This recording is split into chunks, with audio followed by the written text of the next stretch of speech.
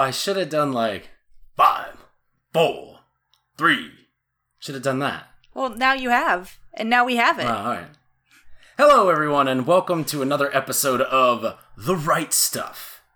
The Story Screen Presents exclusive podcast where myself, Mike Burge, and my awesome, spectacular, bodacious co-host, Bernadette Gorman-White. Say hi, Bernadette. Hey, guys. We get together and we talk about the filmography of teen heartthrob director Edgar Wright. We're talking about all of his movies. We've covered the Cornetto trilogy. We've covered his TV series Spaced. And now we are entering into a new world of Edgar Wright, removed from the pesky Simon Pegg Nick Frostiness of yesteryear. This episode is going to be about Scott Pilgrim vs. the World, the now cult classic film that just turned 10? Yes, it just came a few out weeks ago. Actually, I think it turns 10 in the fall, I want to say. Did it come out in the fall? I think so. Well, Oh, right. no, I think you're right. Because I saw it. This is going to either make me look very young or just date me anyway. But this came out when you're right, it was at the tail end of my junior year of college. Because I remember seeing it with some friends who were graduating, because I was friends with a lot of seniors. And then I think I came home for the summer and then watched it like 4 more times in theaters. That's an exaggeration. I saw it 3 times in theaters. Yeah, no, August 13th, 2010 is the anniversary date of this movie. Dang. So yeah, it must have been that's what it's saying in IMDb. Must have been like a fall break thing. I saw it before fall break, came home and watched it with my siblings. Yeah, because I could have sworn that I heard a bunch of people like, Scott Pilgrim turned 10, and I was like, oh, damn, we're recording that next. I wish we would have... Well, there we go. This is coming out, I think, on the 16th of July, so we're a month ahead. Yay! Sure, okay, great. Good timing. That's good for Story Screen. Yeah, I thought we were late, but now we're early. This is fine. So what are we talking about today? We're talking about Scott Pilgrim vs. the World. Yeah, it's a really great movie. It's a cult classic. Was an absolute bomb at the time that it came out. It just it wasn't really pulling people in. It eventually made its money back barely. There's this great line about Edgar Wright was like really upset, and I guess one of the producers of the movie called him and it said something to the effect of like, not days, years. Don't worry about it. Right. Like he could see the magic that was there. And it is kind of unfortunate that this movie, you know, for how tenacious and how energetic and different it is, it didn't really get that kind of, it wasn't really that jolt of energy into the industry like a lot of people thought it would be. And 2010 was also a really stacked year. That was, again, one of the hardest years for us to be able to pick our favorite movie of the year when we did our Besto de Decado for 2020, that as it has now infamously become known as. Yeah. It was definitely like The Social Network and Scott Pilgrim vs. the World were the two that I was really kind of at odds with which one I wanted to pick. And I think you were similar as well. Those were the two that were kind of hovering over your head. And I ended up going with the film snob in me, you know, and went with Social Network because it's more serious. It's a more serious film. Yeah, you're not alone. I also chose The Social Network in that grand slam of a year, for sure. Yeah, I guess I didn't realize I'm not one to really track box office revenue anyway, but I especially was living in like my own little bubble when this movie came out because I guess I didn't realize that it didn't do that well at the box office. As I said, I saw it 3 times in theaters, so I guess I couldn't even help with like all of the multiple viewings that I went, which is very unheard of for me. I don't see movies in theaters more than once typically.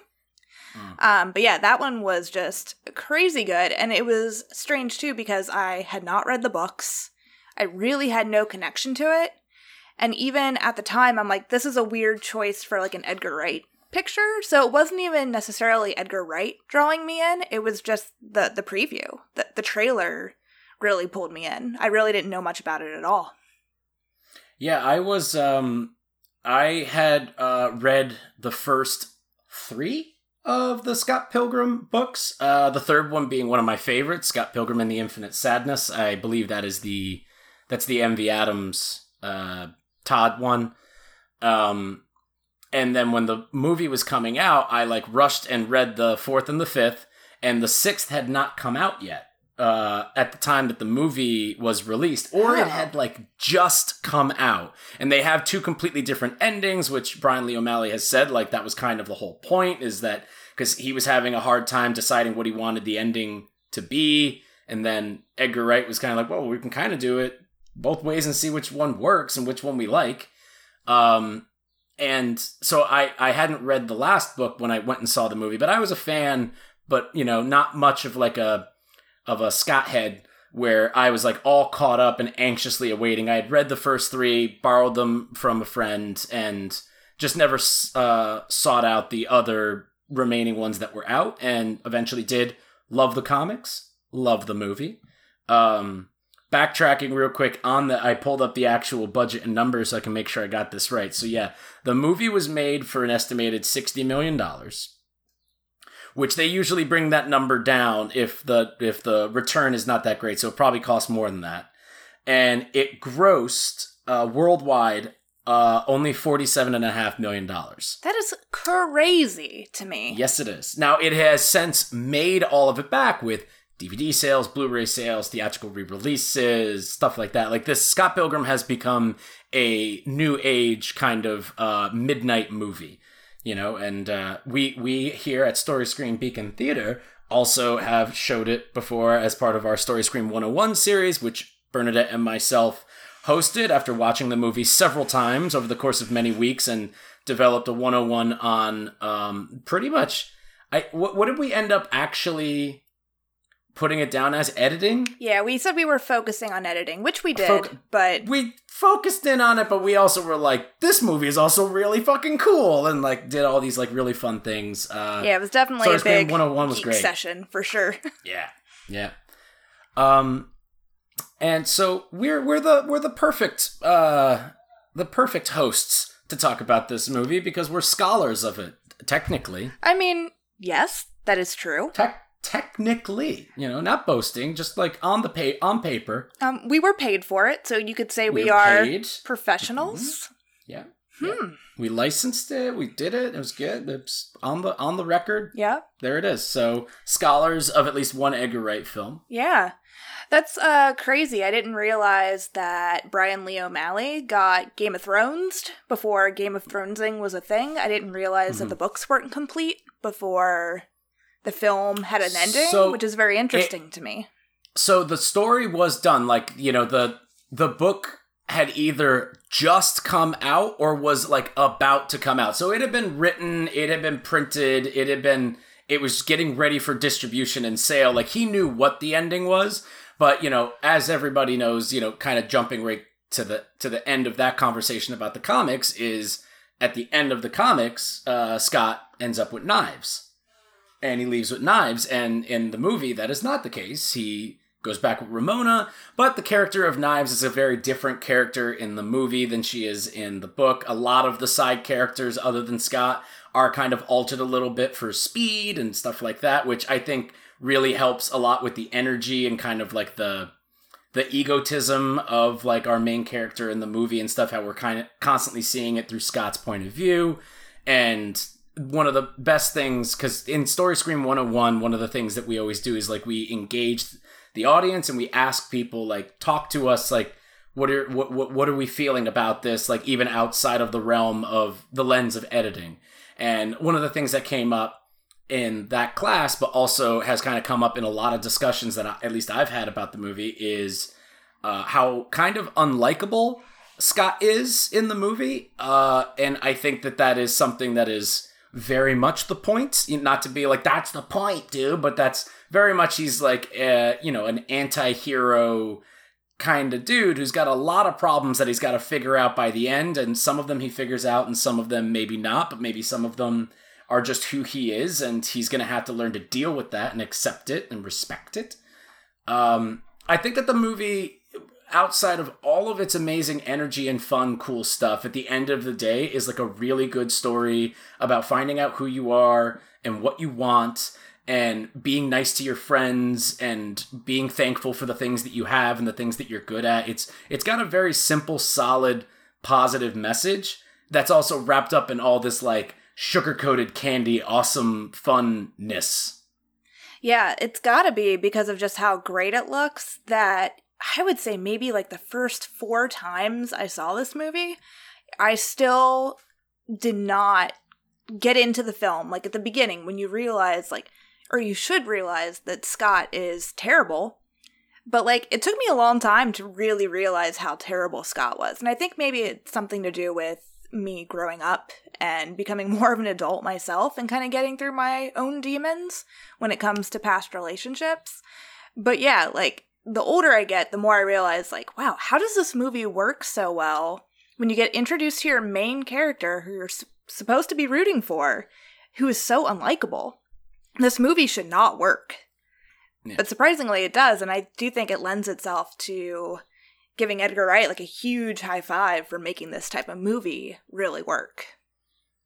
Yeah, and I don't think you're to be blamed for the being just wowed by everything, you know? Like, it is a musical roller coaster of a ride. And, you know, and they're very simple characters. And you're like, oh, Scott's the good guy, so follow Scott. I want him to win because him and Ramona are cute. Kind of weird what he did to Knives, but she's also a little goofy too. I don't know. Like, you know, they kind of give you enough where you don't really have to think about it too much, too hard, because things are moving so fast. But yeah, the more that you sit down with it, like, it's like a person. You know, the longer you know a person, you get to know them a little bit better and you pay attention to like the mannerisms and like the little tiny things that they do that kind of define the type of character or person that they are. With movies, it's really good because the same thing happens every time. I think I've said before that when I was a kid, I used to think that movies would have a different ending depending on how many times you watch them. And I would watch Star Trek Generations over and over and over again to try and make it so Captain Kirk would live at the end. But it never worked. That is still so adorable that was a thought you had growing up. Same with the Transformers movie, trying to make sure that Optimus Prime didn't die in the beginning so that the rest of the movie didn't happen. Watch that movie over and over again, but to no avail. No, hopes were dashed. But yeah. I was going to say, I think too, when you're watching it, even though Michael Cera wasn't a no-name at the time, he was kind of beginning to get some speed and some traction under his feet. But a lot of those other actors were just coming up, which is really exciting. But I think too, when you first start watching it, even as a female, I identify with Scott. Because especially, I think, coming into that movie, as I said, like, junior in college, and actually to paint it even more, the guy that I was kind of interested in, he and I had dated when I was a freshman, and then we broke up for the summer, and he got back together with his ex-girlfriend, and he met a girl, and I got back together with my ex-boyfriend. Oh. And then... That was a little switcheroo you just did right there. You almost got me. I was going to be like, what a piece of shit. He got back together with his ex. And you're like, oh, no, wait, I'm the one that got back together with his... Yeah, it was me. And then we lasted until, like, Thanksgiving of my sophomore year. Mind you, this guy is the guy that I was interested in, the college guy, not the high school ex guy. He was a year older than I was. And, like, pretty much... And his girlfriend, like, didn't go to our school. So, like, she was never really around, and we were still really good friends. And then my ex-boyfriend and I, like, broke up for good. And then, like, I kind of chased him. It was like, oh, will they, won't they? On and off. Everyone's like, you're such good friends. And I was always kind of waiting for him to break up with the other girl. And then, like, Scott Pilgrim comes out. So I definitely kind of identified with the Scott Pilgrim character, for sure. It was a whole thing. I think that, you know, relationships are like a really fun thing. That's why, for movies, like, that's why romance movies, romantic comedies, romantic movies are like one of the biggest genres that you can apply to pretty much anything, because everybody knows what it's like to like somebody, even like in the worst case scenario that you're never liked back by anyone else that you have those feelings for. You still know what it's like to want that, and to root for it is like movies are escape. Like, it's that thing where it's like, well, I can't get it in my life, so I want to root for this character to be able to get it. I know it's kind of sad, and I doubt that actual version exists much. I'm sure there's some people that's happened to, but maybe they deserve it. Fuck them. I don't know. I don't know. I don't know who they are. I don't know. I hope that they find love. Love finds them. Yes. Whichever happens first. And I think that's wrapping that around, even just like, the comic book has video game sensibilities. And so when you make a movie out of it, you take a movie that has kind of comic book and video game sensibilities, and any movie, any genre like that will do just fine in an entertaining way. So to actually just kind of tell this coming of age, like romantic comedy through that execution is really cool and fun. Like there's a Brat Pack kind of energy to this movie, even though it's 30 years removed from the Brat Pack era. It's kind of you got like all the best friends and all the different characters who kind of fit into that St. Elmo's Fire, Breakfast Club, 16 Candles, Pretty in Pink mold. And you're also adding in these musical numbers of just like highly choreographed and stylized, unrealistic but video game, comic book, manga-esque fight scenes. It's fucking cool. Like, who doesn't like... I don't think I've ever met anybody that doesn't like this movie. Yeah, I don't think I have either. I think I've heard who doesn't like it? Very minor gripes when it comes to this film. Sure, yeah. And when I hear those gripes, namedly, like, I have a friend who thinks that the movie is perfectly cast except for Scott and Ramona. Yeah. Which I think is interesting, but then when you think about it, you're like, well, who else would play those roles? Who else would it be other than Michael Cera or Mary Elizabeth Winstead? I can't think of anyone. It's a very Mark Hamill, Carrie Fisher, Harrison Ford type thing where you're just like, oh, I don't even think about, oh, are they good as those characters? Could somebody else have done something better? And you see Kurt Russell read for Han Solo and you're like, what the fuck's going on here? And I think that Michael Cera is a very, he looks and sounds and acts very punchable. Yes, he's got a very punchable face. That's kind of his MO. I don't think I'm breaking any brains here with that. That's kind of what he goes for in... Have you seen Molly's Game? No, not yet. Is he in that? He is in it, and it's one of the best performances of his career, definitely. But, like, it's like Molly's Game is like the poker game with Jessica Chastain kind of thing. And he plays the Tobey Maguire, quote-unquote, character. The character based off Tobey Maguire, who is referred to as Player X, who is the worst character in the book. Like, Tobey Maguire is notoriously like one of the worst people that played at these games. He was very mean. He was out for blood. He was a very rough poker player. Apparently, he said some really nasty stuff. Neither here nor there. I wasn't there. I don't know. Am I supposed to know who Tobey Maguire is? Like, is he a famous poker player? Or are you talking about the actor? Was the actor up for the role? No, the actor Tobey Maguire, yeah. And then he didn't get the role? What happened? No. Oh, Molly's Game is based off of a poker game that this woman Molly ran with all these celebrities and stars throughout the aughts and into the 2010s. I thought it was a completely fictional story. No. Yes. Cool. And it's like... There's characters in it who are like Leonardo DiCaprio, and like you can't say their names, obviously, but there's stand-ins for these. And Tobey Maguire was like, he's like the bad guy of the book. He's the one who's like, I have the most power, I have the most control over you, woman, so I will do whatever I want in this game, because if I'm not here, you don't have a game, that kind of thing. Oh. And Michael Cera plays that character, and it is...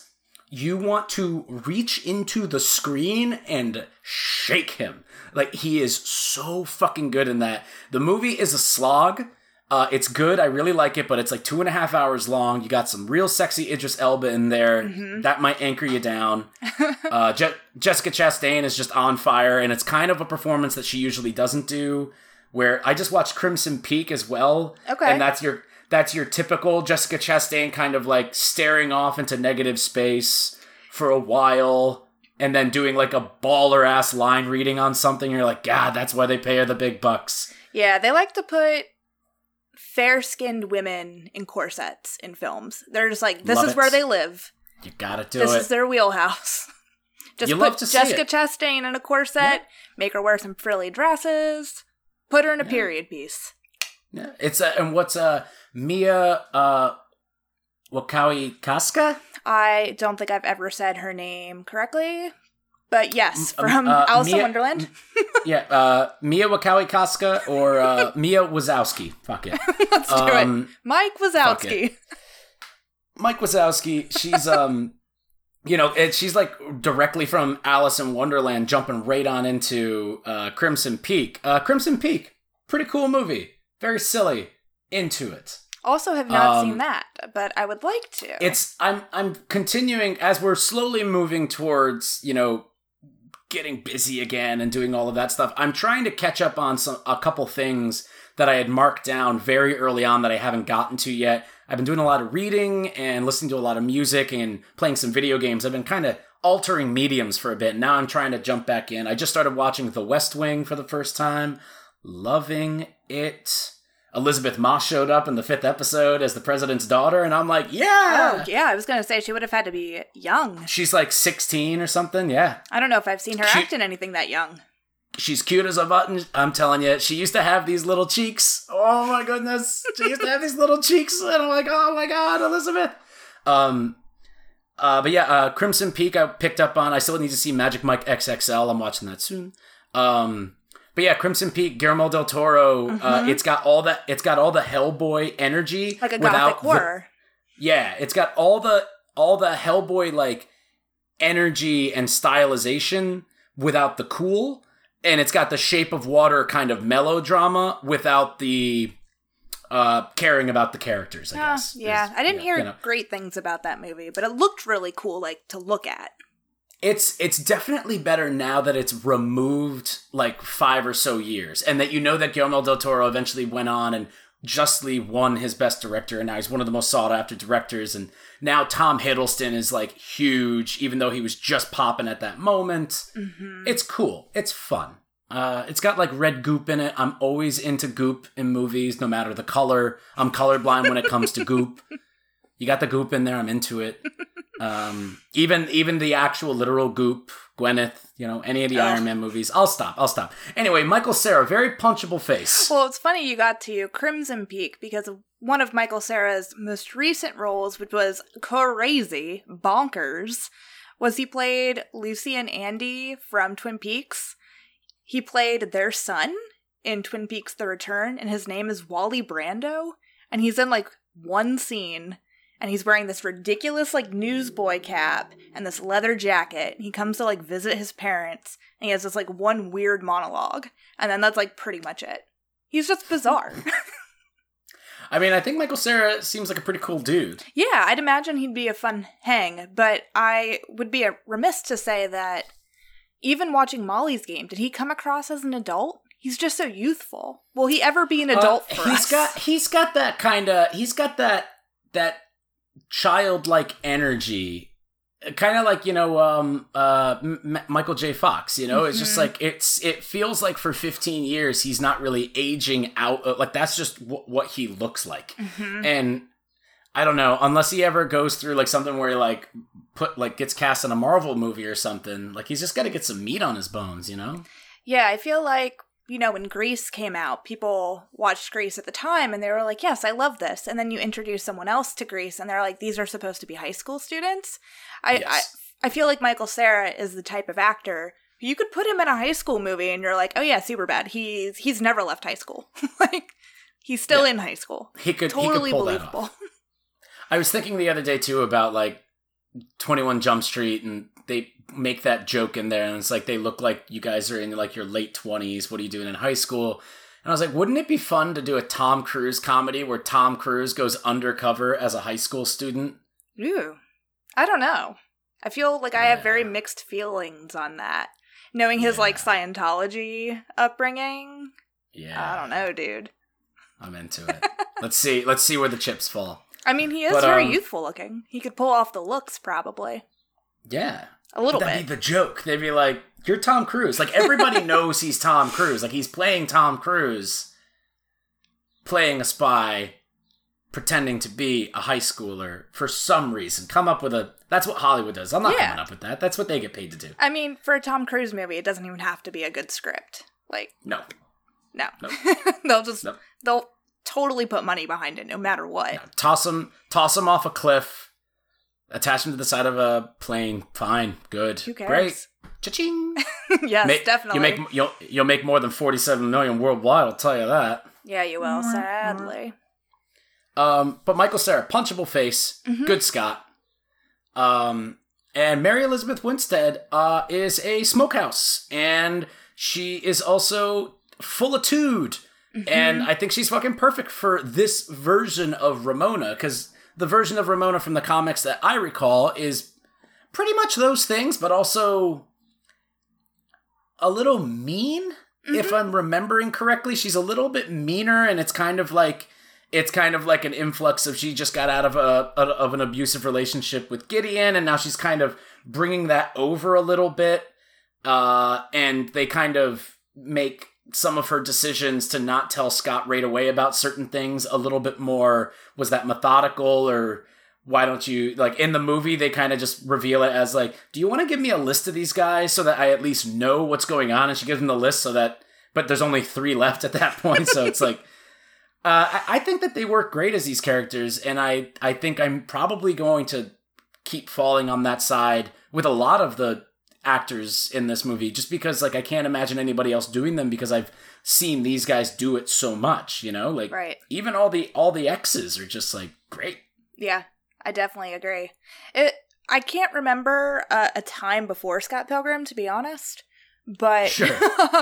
Like the fact that Mary Elizabeth Winstead was like a no one, like a nobody before this film, at least for me. Like I had no idea who she was, wasn't tracking her at all. And now she's had like this great trajectory. Although she does kind of get like pigeonholed now, because I feel like with watching the latest Harley Quinn movie, Birds of Prey, she was awesome in that, but she was kind of just more of like an extension of Ramona to me. When I was watching the film, I had a hard time remembering like, oh yeah, this isn't Ramona. This is a different character.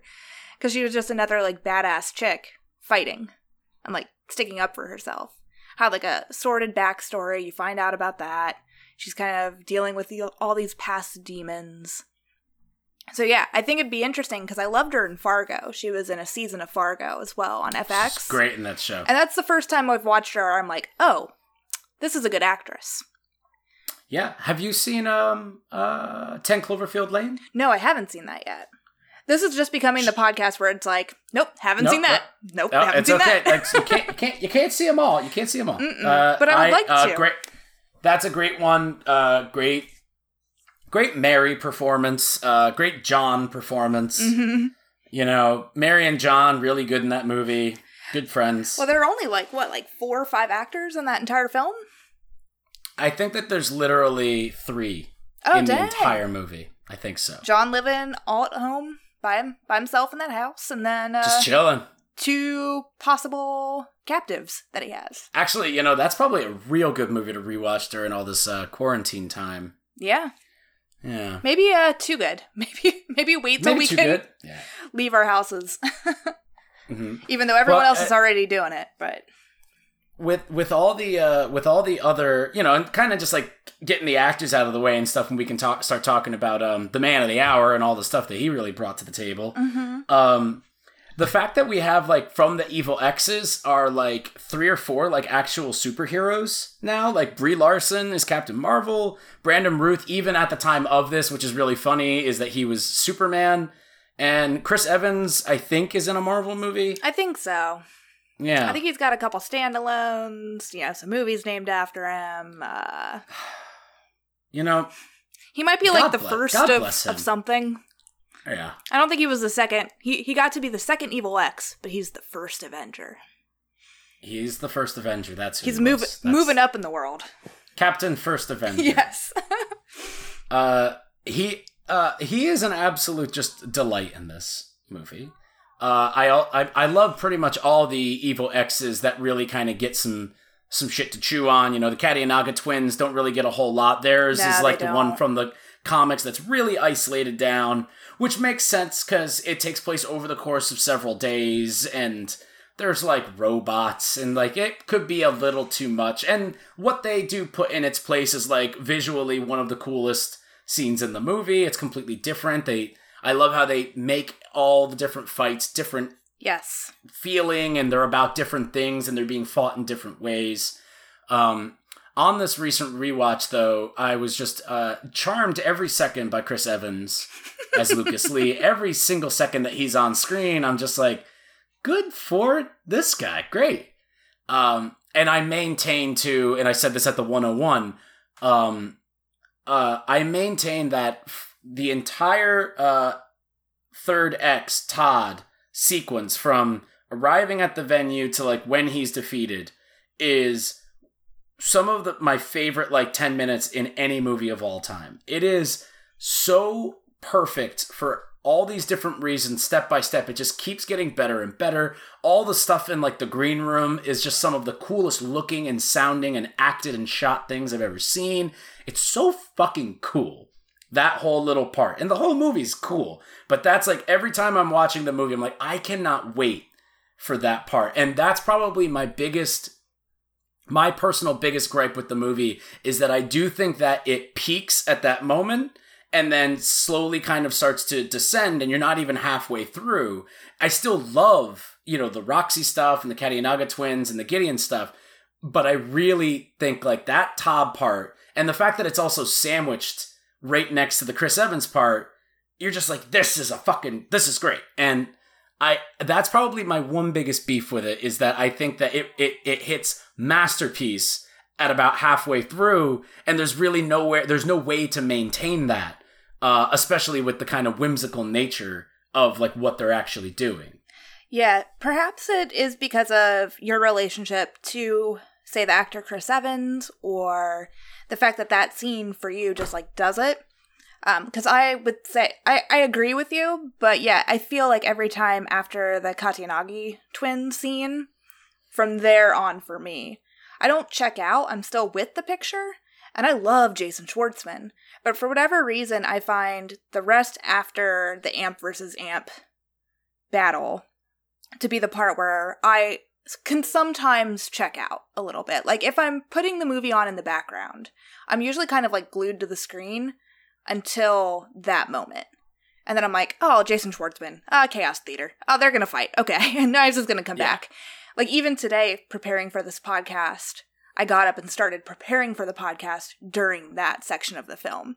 Because I'm like, oh, I know this. Like, I knew the rest of the movie too. But it's, the rest of the time, I am, like, glued to that screen. So. I feel like that also might be something like, this is from, like, rewatching too. The first time I saw it, I was enthralled the whole time. Right. I wanted to know what was happening. Absolutely. This is from, like, having watched it so many times, I think it's because, and talking to your sense, because I kind of agree with you, I do feel that way about the ending. I think that it's because there is a major lowest point indicator where it's like we stop the movie for about 5 minutes to let you know, like, Scott feels bad about everything that's going on, and he's lost, he's at his lowest point, and here we go towards the climax. So you have this kind of 5-minute break from this really energetic movie that even during like the quieter moments has been filled with very quick dialogue and all this stuff. And I think one of the big things about Chaos Theater is that once you've seen it the first time, you know that kind of the stuff that you're watching for the next 10 minutes doesn't matter, because it's going to restart and it's going to just happen again much quicker, and then you're going to get the actual ending. Sure. And it's not to lessen the things that do happen in that, because it's important, because that's where the lessons are learned. But yeah, I think that might kind of add to it a little bit, maybe, like that kind of recipe in there where you also know you're getting to the end of the movie and you're kind of like, ooh, I am exhausted from how cool this has been. Yeah, definitely. Also, maybe like the fact that the band is broken up, that kind of takes away some of the elasticity of this film, because as soon as Scott like leaves the band, he was like, well, I can't participate in this anymore. I can't sign with G-Man, Gideon Graves. And then you're just kind of like, okay, I love you, young Neil, now known as Neil, but I don't really care about this band anymore, because you're really traveling with the band. You're like on tour with the band up until that point. And then you're like, oh, okay. Well, the stakes are really lowered at that point, even though the stakes are really high because he's trying to get Ramona back. No, I totally hear where you're coming from, yeah. Yeah. I think, too, just getting older when you're watching this movie, you're like, dude, I know you're, like, really into Ramona, but, like, this is very toxic. Good for you for, like, chasing it and trying to get it. But still, it's like, oh, man, when you watch this, you're like, kids, learn to, like, leave your exes. Like, kids, yeah. Sometimes things don't work for a reason. Mm-hmm. And I think that's, like, one of the things that's so good about the comics, is this kind of conversation around, like, you know, they put the line in the movie because it's just such a fucking good line and it's a great moment in the movie where it's like, you're just another evil ex waiting to happen.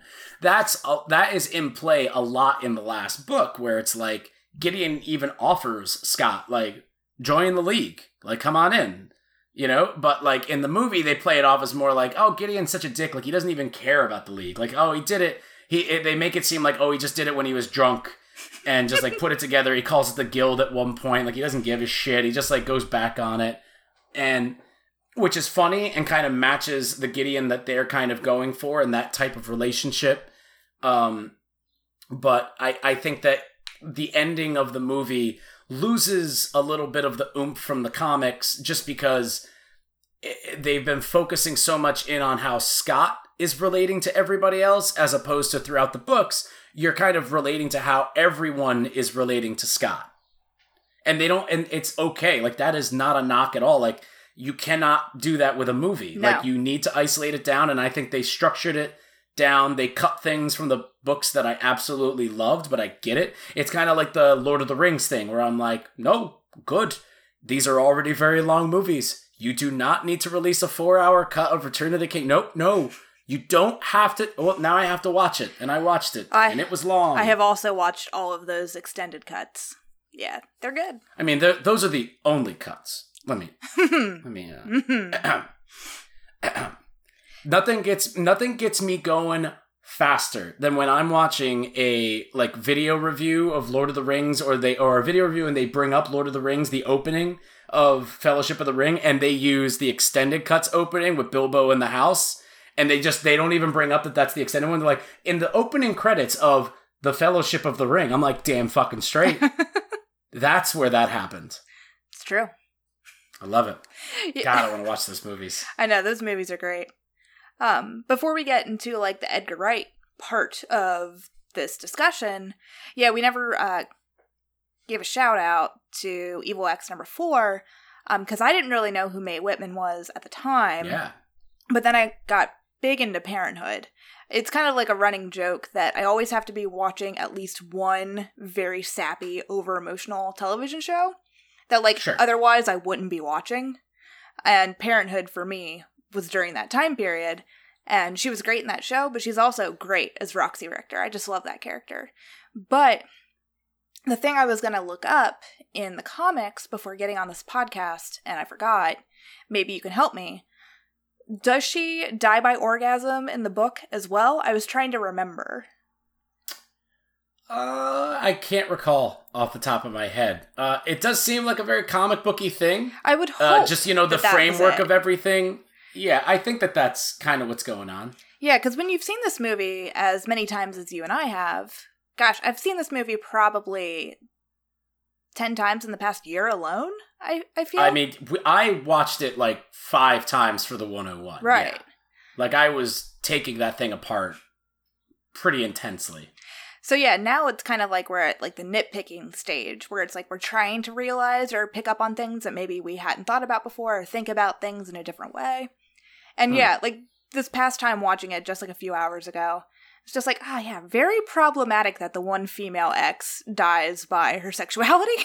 I was like, I don't know how crazy I am about that, but if it was in the books, then I'm like, all right, I hope it was in the books, that it wasn't just written in. It's very funny. It very much so works. But I'm like, yeah, I don't know if I'm crazy for it. I had, when I was rewatching it the other night for this, I had a really weird thought that is very much a stretch. and I was kind of hesitant to bring it up because I haven't really like fleshed it out enough, but because there's some weird problematic stuff in the movie just because it was made 10 years ago, and we're in like a hyper kind of woke culture where, you know, things don't need to be punished for not being woke, but because we're kind of used to, it's the same way like when I watch movies that were made 15 years ago and people are like shaking hands and sharing spoons, I'm like, stop that now. Like in this, like, I'm like, don't touch him. Yeah, we're gonna have like COVID-19 flashbacks here in the next few years. We're like, don't give anyone a hug. Yeah. What are you doing? The Zoom age. Yes. So have you ever heard the 7 evil X's is the 7 deadly sins theory? I have heard about this, but I haven't actually. I need to look. I'll go rewatch the movie after this and view it through that lens. It's bullshit. Okay. It's bullshit. It's some of them line up, and then you're like, yeah, but then who are the twins? Like, all I have left over is Wrath and Sloth. What do I do now? Like, it doesn't make any sense because they really don't have any characterization. So in the book, in the books, they're more like Sloth and stuff because they use robots to do their fighting instead of them. All this different stuff. So here's my take on here's my version of that kind of bullshit take on the representation of the evil X's. I think that they are all taboos. So going in order, Matthew Patel is race. Lucas Lee is kind of like fame or like coolness, popularity, which that's one of the weakest ones. But then there's Todd is morals, like different things in people that you can see, and he's morals, like he's a vegan, those are my morals. Roxy is sexual orientation, sexuality. The twins are just that, the twins, the taboo of twins, like, oh, they look alike, they're tricky and blah blah blah. And then Gideon is like abusive power in a relationship, power in general, but also just abusive relationships. Did I skip somebody? No, that's all of them. You got him. So and each of them kind of have this, like, Matthew Patel shows up and, you know, he's dancing along to, like, his culture's music, and he's got, like, he says, like, lines like infidel, and he does all these very characteristic mannerisms, which I never really noticed before because, again, I'm caught up in the energy of all of this. Right. And then there's, like, all the weird stuff where it's like no one has a problem that, you know, Ramona and Roxy were together for a short stint in college. Like, nobody's being like, what? That's fucking weird. But he is like, what? I can't even believe that. What? And you got that great line, I'm a little bi-furious. You know, it's all these little tiny mannerisms where almost the characters are all revolving around their characteristics that they've been given as X's, obviously. Right. And I was like, what's the connection between them? How did he choose them? And I think that because there's a sexuality thing, there's a race thing, there's all the other, like, vegans and people who are famous, like, they all have, like, these different kind of overbearing characteristics, and I was like, maybe this is just in a way of how we in culture kind of talk about these different taboos and stuff. Very loose, but that was something, because there was some things in the Matthew Patel and the Roxy stuff in 2020 woke vision where you're just kind of like, she dies by an orgasm? Okay. Yeah, because, I mean, poetically... And he gives it to her? Right. Without her consent? Like, what is this? Okay, I guess. Yeah. Yeah, I don't know. It was weird watching it through that lens this time. And yeah, I'm glad because, you know, it's good to pick up on new things every time that you watch something. Yeah. That means it's very well made if it's not all at face value the first time you watch a piece of work. But yeah, watching it this time, I was like, I don't know how I feel about that. And that kind of gives a little bit of an insight, what you just explained. Because I had to look up, too. I was like, wait, well, is Brian Lee O'Malley, is he gay? But then I looked it up, and he was married to a woman, and they got divorced in 2014. Oh, could be. So I was just like, okay, well, he's not gay, because there is a lot of gay conversation happening, much more so even in the books than in the film with, like, Wallace, and then you have Stephen Stills in the book, who also ends up with a man. So, yeah, I don't think he's ignorant. I don't think O'Malley is doing anything wrong. And I don't think he's poking fun at anything in, like, a bad way. Right, yeah. I think it's more of I think he's, like, having fun with it, but he's not making fun of it. And I think, too, when you're reading the books or watching the film, you're not meant to think, like, oh, as an adult who has created these young characters, this is how this omnipresent, like, author feels about these things. He is writing through the lens of, like, this is how an early adult, like a young adult in their early 20s, views the world. And it's not great, because most of the time when you're a young adult, you're not great. You're still saying a bunch of stuff that you shouldn't be saying. So, yeah, that helps me, like, come to terms with some of these issues with the characters. Because even this time, I thought it was so weird to watch the movie, to look at Scott's ex, Kim, who's the drummer in the band. And at one point, she calls Scott a retard, which this is the first time I picked up on that, too. And I was like, that's so weird that they had that character say that when you're not supposed to not like Kim. You're supposed to like Kim. She's angry, but you're not supposed to see any fault in her. But then this time I was like, oh, no, like, shouldn't have said that. Why did they write that line into the film? Yeah. It was very weird.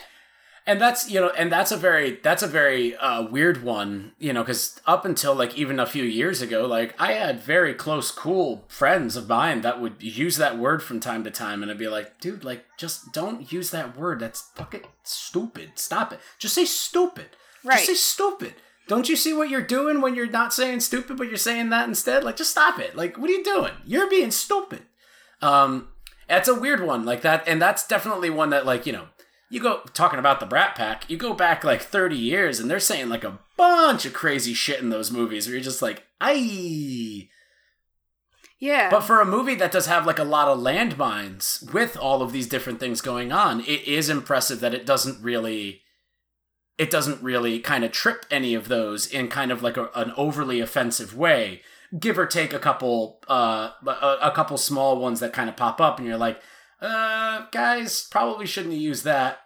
And, you know, I don't know if we should use the same, you know, they're kids, that's the way kids talk kind of thing, because it's written by adults, and adults are going to watch it, and kids are going to watch it too, so you can set a little bit of an example. Sure. Like you said, like, we're not supposed to not like Kim, so I don't think it was a conscious choice. Right, which makes it maybe even worse. Because, like, if Scott were to use that word, I'd be like, of course, Scott's an asshole. Like, of course he would use that. But the fact that Kim, a character you're supposed to like and empathize with, uses that word, it's just like, oh, that's weird. That was, like, one misstep in this dialogue. Yeah, I didn't even notice when she said it. I'm trying to place it in my head. When was it? It is right before they go to Julie's party, and Scott's like, what are we doing? And she was like, we're going to a party, retard. Oh. And he was like, I thought you and Julie broke up. Steven's like, yeah, well, we did break up. I remember that. Yeah. It's like very quick. Okay. Not to make you stew in it and be like, so when was that actually? Can you point that out to me? That part that you found upsetting? Yeah, I was just trying to like figure out, oh, is it like after they met Knives or something? Okay, no, that makes sense. Yeah. And as I said, again, like the fact that it took me, like probably my 20th time watching this movie to be like, oh, sure, that's an issue. It just goes to say, like, this is a very minor thing that, you know, at this point, we're just kind of getting down to brass tacks. Yeah. It's very interesting that you bring up that kind of, you know, 10 years ago said something that was just like, people know what that means, but now it's kind of like, frowned upon. Like, I'm watching The West Wing right now, written by, like, living cocaine bag 90s Aaron Sorkin. And, you know, his dialogue is so fast, but it's also 1999, so they're saying a lot of stuff that some of it's like, you're just making a joke about somebody being gay, but they're not gay, but, like, you keep making a joke about it, but it moves so fast, the dialogue is so, like, surgical and just keeps going that you really don't have time to be upset about it because you have to start paying attention. So unless you're upset enough where you're like, I'm done with this, I'm not watching this, which I'm not going to because it's an insanely well-acted and well-written show. It really is interesting that things just kind of slip in there that you might not notice in movies that you watch all the time because you're just so caught up in it. Right. And I mean, maybe too, like in the books, Kim is a much more, well, I think in the film she comes across as a very damaged character. And she's meant to. But in the books, she's even more heavily damaged, and you get more into the Kim backstory and just how much her relationship with Scott and her breakup with Scott really did affect her. Yeah. And so, yeah, she really doesn't like Scott. And that's a very low blow for her to call him that word. And yeah, you don't see her direct that language at anyone else during the film. Like, pretty much all of her negative energy is just forced in one direction. And so I can't even necessarily strike it for, like, a character development issue, because I think it does make sense for her character to say something like that to Scott. Mm-hmm. But it definitely made me a lot more critical watching it. Now, as you said, like, things that used to maybe just skirt by you, you're just like, oh no, I'm paying attention now. I'm waking up to this. No. Yeah. Right. That's one of the other things, too, like watching The West Wing, and this is not only The West Wing's fault, it's just what I'm watching right now, and I'm noticing the things is like, you know, the lighting for black actors is just like complete dog shit back in the 90s, and you're just like, wow, Rob Lowe is just perfectly lit, and the key light in that is not doing the Attorney General any favors in the scene right now, because the left side of his face just looks like a black void. And I watch things on a projector, so when something's dark, it's a void. Like, I can't see his eye. He looks menacing. Oh yeah, I've read a really good article maybe like 3 years ago when Issa Rae started coming out with Insecure, and like someone actively wrote an article saying like, oh, now we're learning, because we're getting black creators, how to light black faces and black bodies. And yeah, it's crazy that, 10, 15 years ago, we used to watch television or films and be like, this is fine. Mm-hmm. This is tolerable. We'll accept this. But Scott Pilgrim. Yes. Really fun movie. Edgar Wright's kind of mentality of, that fast editing and everything like that he does for comic effect. And we should state, like, this movie is sandwiched within the Cornetto trilogy. He makes Hot Fuzz, he makes Scott Pilgrim vs. the World, and then he makes The World's End. Mm-hmm. And so with all of those, like, sporadic comic editing tricks and stuff that he does, it really lends itself well to this, like, kind of smash cutting, smash zooms, dolly with title cards popping up with sound effects. Like, it works perfectly. Like, it's almost as if he is the person that you would hire to make a superhero movie that has comic elements. Mm-hmm. Which we'll get to later. Yes. And his energy in it is baffling. It's a masterfully directed and edited movie. It's why we picked it for our editing kind of talk. And also because we love the movie so much and wanted to find a reason to talk to more people about it. Mm-hmm. It's everything about it, from the lighting, the sound design, the post-production, whether it's editing, CGI, all of that. It's just fucking perfect. The stunt work is great. The casting is fantastic. This is a showcase of all of the things a director needs to be really talented at, being really talented at them. Oh, yeah. It's crazy to take something from a comic book that was pretty well liked at the time, pretty cult, pretty niche, but still well received. And it's so funny to think back to like Disney films or just very popular works of animation and think like, oh yeah, there's a core team of animators who bring this to life. And because this replicates the comic book so well, you sometimes forget that a costume designer had to pick all of those awesome clothes and make that amazing costume design wardrobe that all of those characters have. You forget that there has to be a stunt team choreographing these fights. Well, I mean, they're nothing without their stunt team. They're nothing without their stunt team. Yeah.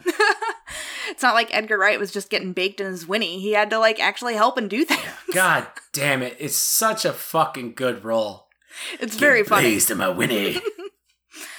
But yeah, you forget, and then like the fact that all of the main actors who were in Sex Bob-omb learned those instruments, and Beck came in and helped write some of the songs. It's so fucking cool. It's just right? Like it's just like it's so fucking cool. Like, and it's so effortless because you watch the film and you forget all of those things. Like there are no seams showing at all. Yes. for the making of this It's the film, Mad Max which is crazy. Fury Road thing. Yeah. With like Mad Max Fury Road, Yes. George Miller like created this absolute masterpiece where everything, all of these thousands of people that were working on this movie in synchronicity? You just they were broke. synchronized? Yeah. Yeah, I broke. You broke my brain. Synchronization? Synchronicity? They have synergy. They have synergy and they're working together well. Yes, in sync. Let's just shorten it. It's one of those conversations because then it won all the Academy Awards for all of these different departments, and then George Miller did not win Best Director, and it really brought up that conversation, that really good conversation that lies on the other end of the one-liner joke. Well, who do you think told them to do all that?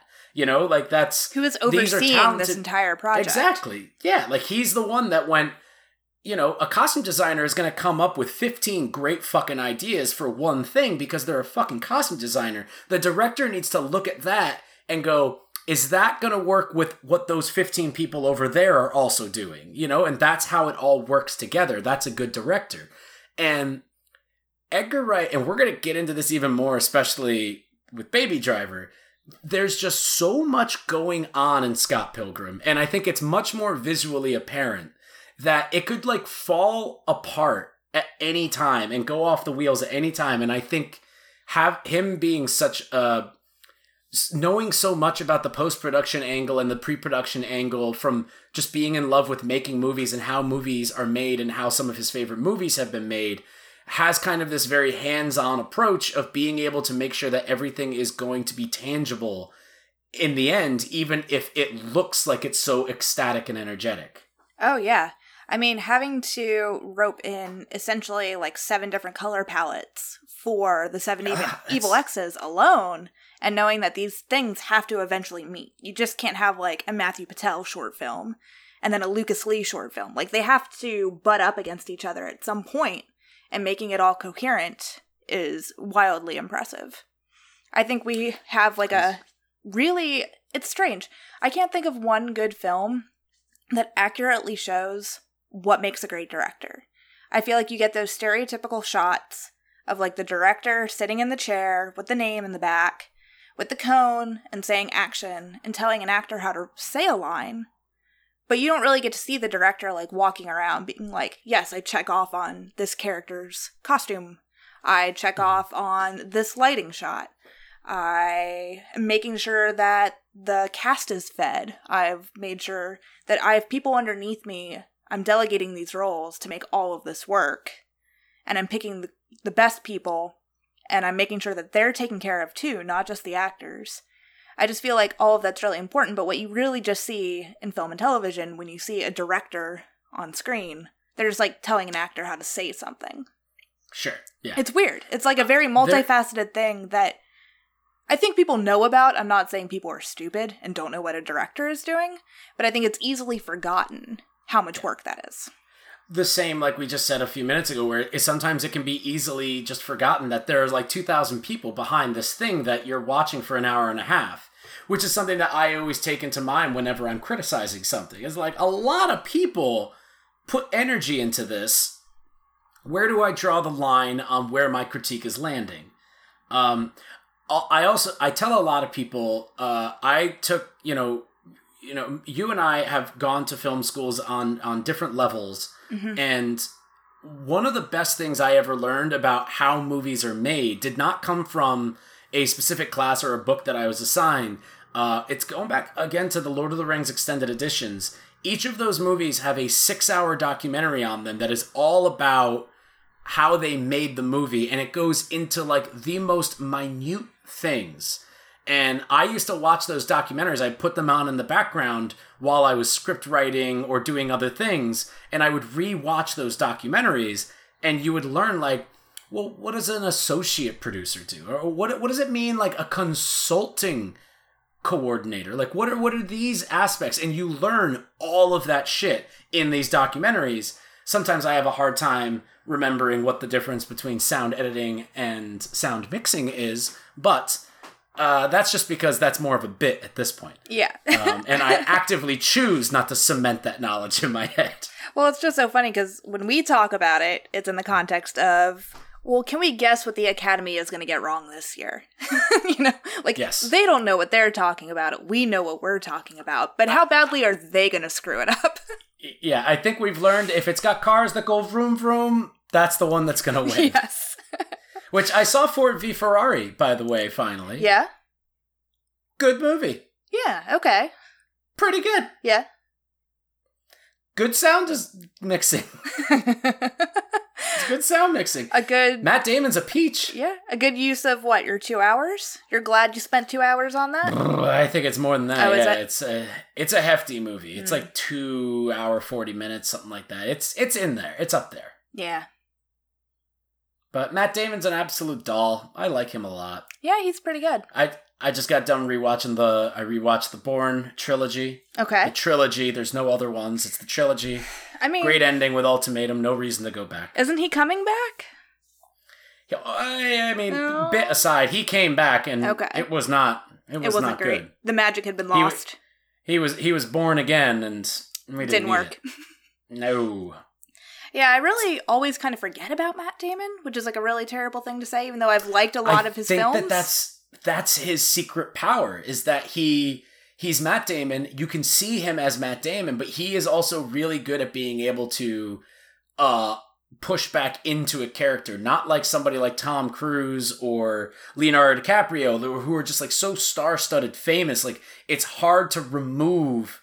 You're watching Leonardo DiCaprio try and survive in the woods. And I feel like Matt Damon is really good at like turning down or up the level of cocky Boston dickiness that he has Sure. to just become like a different character because you've never seen him do that exact level.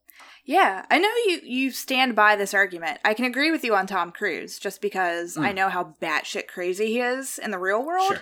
That like when I watch a movie, it's like, well, I know you are crazy. So you're going to be crazy in this movie and you are Tom Cruise. But I feel like Leonardo, for me personally, I don't have that issue with him. I feel like he plays the role when I forget I'm watching Leo. Sure. But I think that's also maybe that was kind of an opinion that I had pre-Rick Dalton. Yeah. And I think and Rick Dalton is very much kind of like him looking at like himself and kind of seeing some of these same kind of like critiques that I kind of have on, and I have a couple there's a couple Leonardo DiCaprio movies in there back to back where I'm just kind of like, I feel like you're playing the same character. You're good at it, but there's like the Revenants and the stuff like that. But I think that's definitely an opinion. Maybe I should take a microphone. A magnifying glass. Synchrosity. I think you meant to say microscope, so I think that was fine. Microscope. A microscope magnifying glass. Too? Yeah. A micro glass. Yeah. Sure. Any of That's this. what a microscope is. It's a micro glass. Fuck it.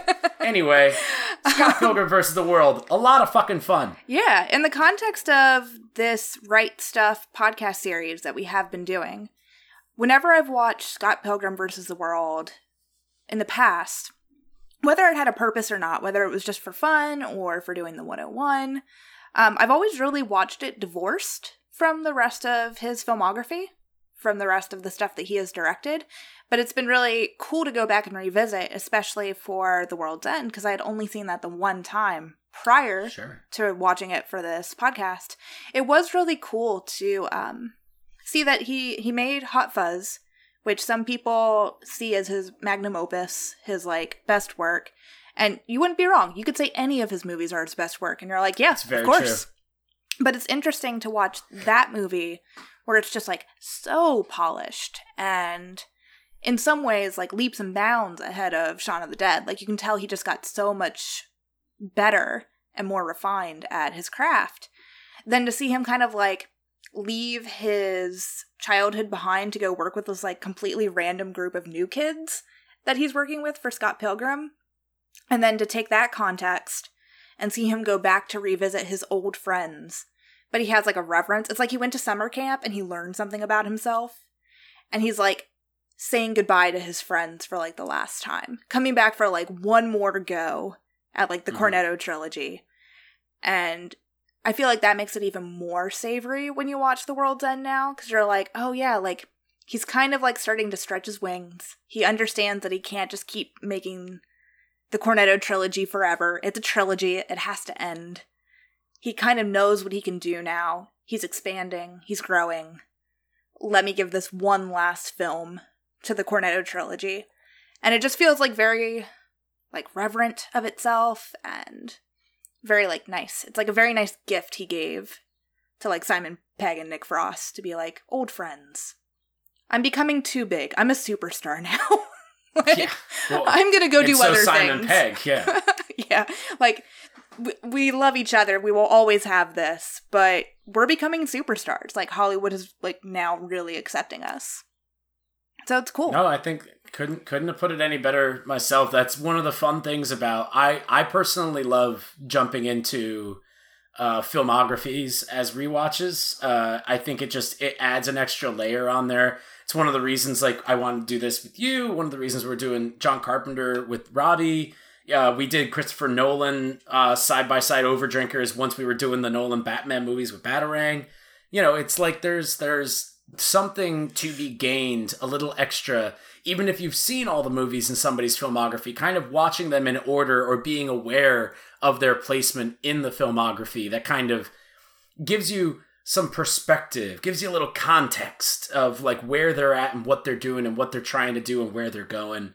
That I think is a lot of fun. And I mean, this is what's really cool about, like, this point in Right Stuff is, like, now we get to really kind of start jumping into very different types of things, you know? Not that the Cornetto trilogy are very similar movies, but they are in a way, and they have a lot of the same really good things going for them, which is why we made them into one episode, and then we covered Space to really kind of just show where that kind of came from, and now we are going to be hitting these movies which were made, or maybe not made, that are kind of utilizing Edgar Wright's ideas of where he wants to go, like where he wants to grow as a filmmaker.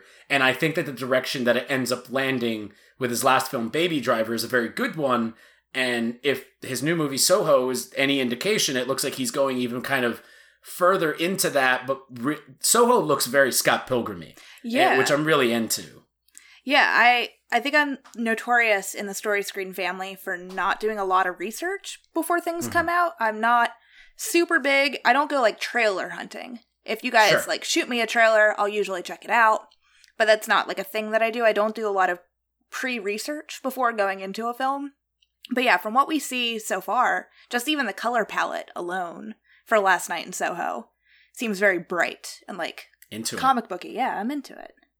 But yeah, I think what you were saying about filmography for directors, I feel like Edgar Wright and Taika Waititi had very, like, similar journeys because they made, like, 3 or 4 films in, like, their home country with, like, people that they had known for a very long time. And then I feel like with Taika getting Ragnarok, like Thor Ragnarok, that was kind of like Edgar Wright's Scott Pilgrim, like something completely different, something with possibly a higher budget, a lot of more action involved, even though Hot Fuzz and The World's End also has a lot of action, and even Shaun of the Dead.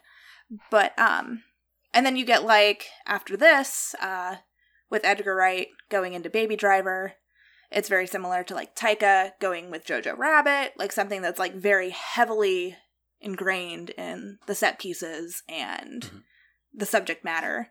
It's just interesting. I think they have, like, very similar journeys, and I like them both a lot. Yeah, with Jojo and Baby Driver, too, like, those were projects that they had been working on for a long time. Like, Taika had said, like, I wanted to make this book into a movie, and Baby Driver goes all the way back before even, like, the Cornetto trilogy. Like, this is an idea that Edgar Wright had been kind of, like, marinating for quite a while, and you can see a little bit of it in, like, the Blue Song music video that he did. Like, it's really fucking neat, man. But that's cool. Not what's next. But before we wrap up, did you have anything else you want to say on Scott Pilgrim? I know we could talk forever about this thing.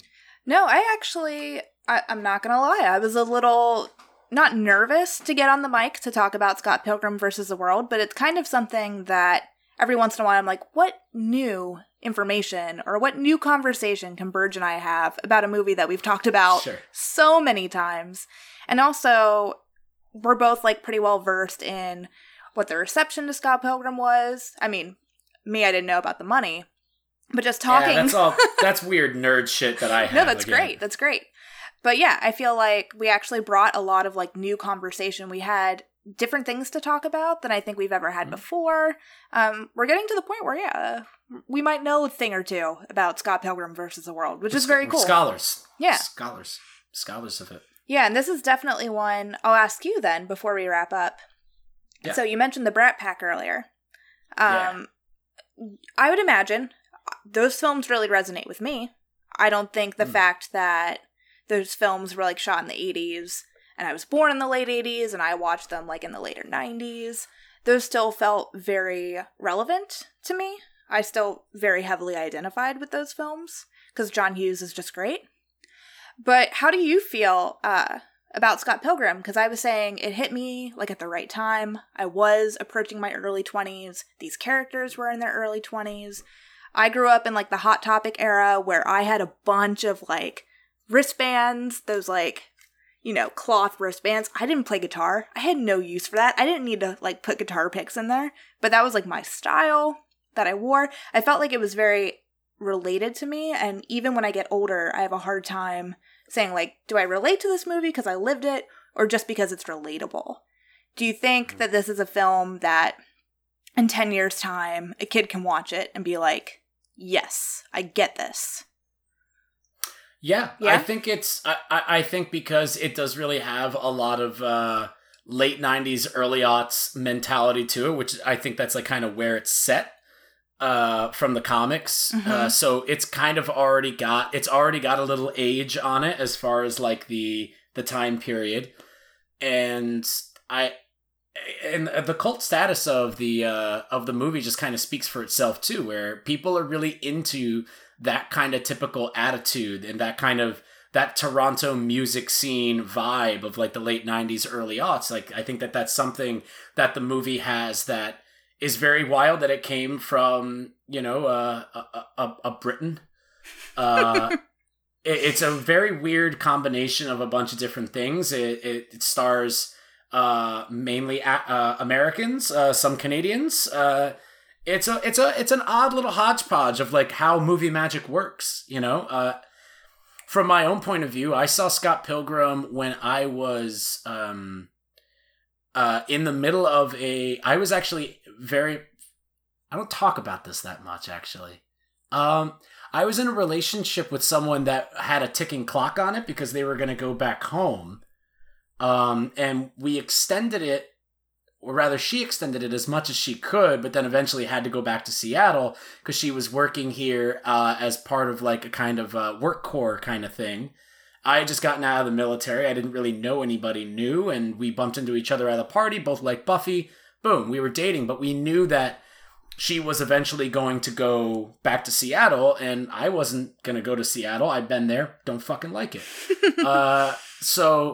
And it was always the possibility that I could go, but eventually we were just like, no, you know what? Let's just do this. And we broke it off, and she left. And it was always kind of like we had seen this movie together because we had been dating at that time. And then she left probably about, 6 or so months after that. And it was really weird because I always felt like, I'm like the ex that like, we didn't have a problem. Nobody broke up with one another. We just had to split because like the world wasn't right. And so I was like, there's always something in my head that kind of brings me back to that feeling of when I was like, 24 years old and I was in this relationship that was probably maybe a little bit too, the surroundings around it were just a little bit too mature for a 24-year-old, where it's like you really just have to accept the fact that this probably just isn't going to work out due to no fault of yours or the others. It's just not going to work out. And having a movie that was one of the few movies that we saw together be that, I am constantly reminded when I think of the movie of that relationship and of like the idea of exes and what they are. And I always love that Lucas Lee was the one that was cheated on, and like, so you kind of feel for him a little bit, where he was kind of this introvert drama kid, and due to this relationship he kind of just became this kind of extrovert asshole, and that's what allowed him to become kind of famous and successful. And also just super cocky, where he's the only one that doesn't seek out Scott. Like, he just bumps into him while he's shooting a movie. And in the comics too, he even is like, if you pay me, like, I'll just say like I lost. You don't even have to fight me. blah, blah, blah. Like, he's kind of like a dickhead like that. So I like that there's different angles to the exes, because I think exes are something that we all have. Most everybody has exes, and they're very unique little stories in our heads that we very rarely bring up because, once you're with somebody else, there's really no reason to kind of dig up that dirty laundry. It could probably do more harm than good. But yeah, I think that's something that's really special about the movie that I think anybody of any age at any time can kind of connect with, which is we all have exes, and when the reason that it's so important and powerful when we meet somebody that we want to spend time with and commit ourselves to is not only are they taking our baggage, but we're taking their baggage. Mm-hmm. And it's all about figuring out how to be able to handle all that. Very well said. Yeah. Yeah. Seattle sucks. Yeah, I mean, really, you just kind of have to forget the end of the film because Ramona is still very much fucked up. It's like, yeah, good for you, Scott. You got over it.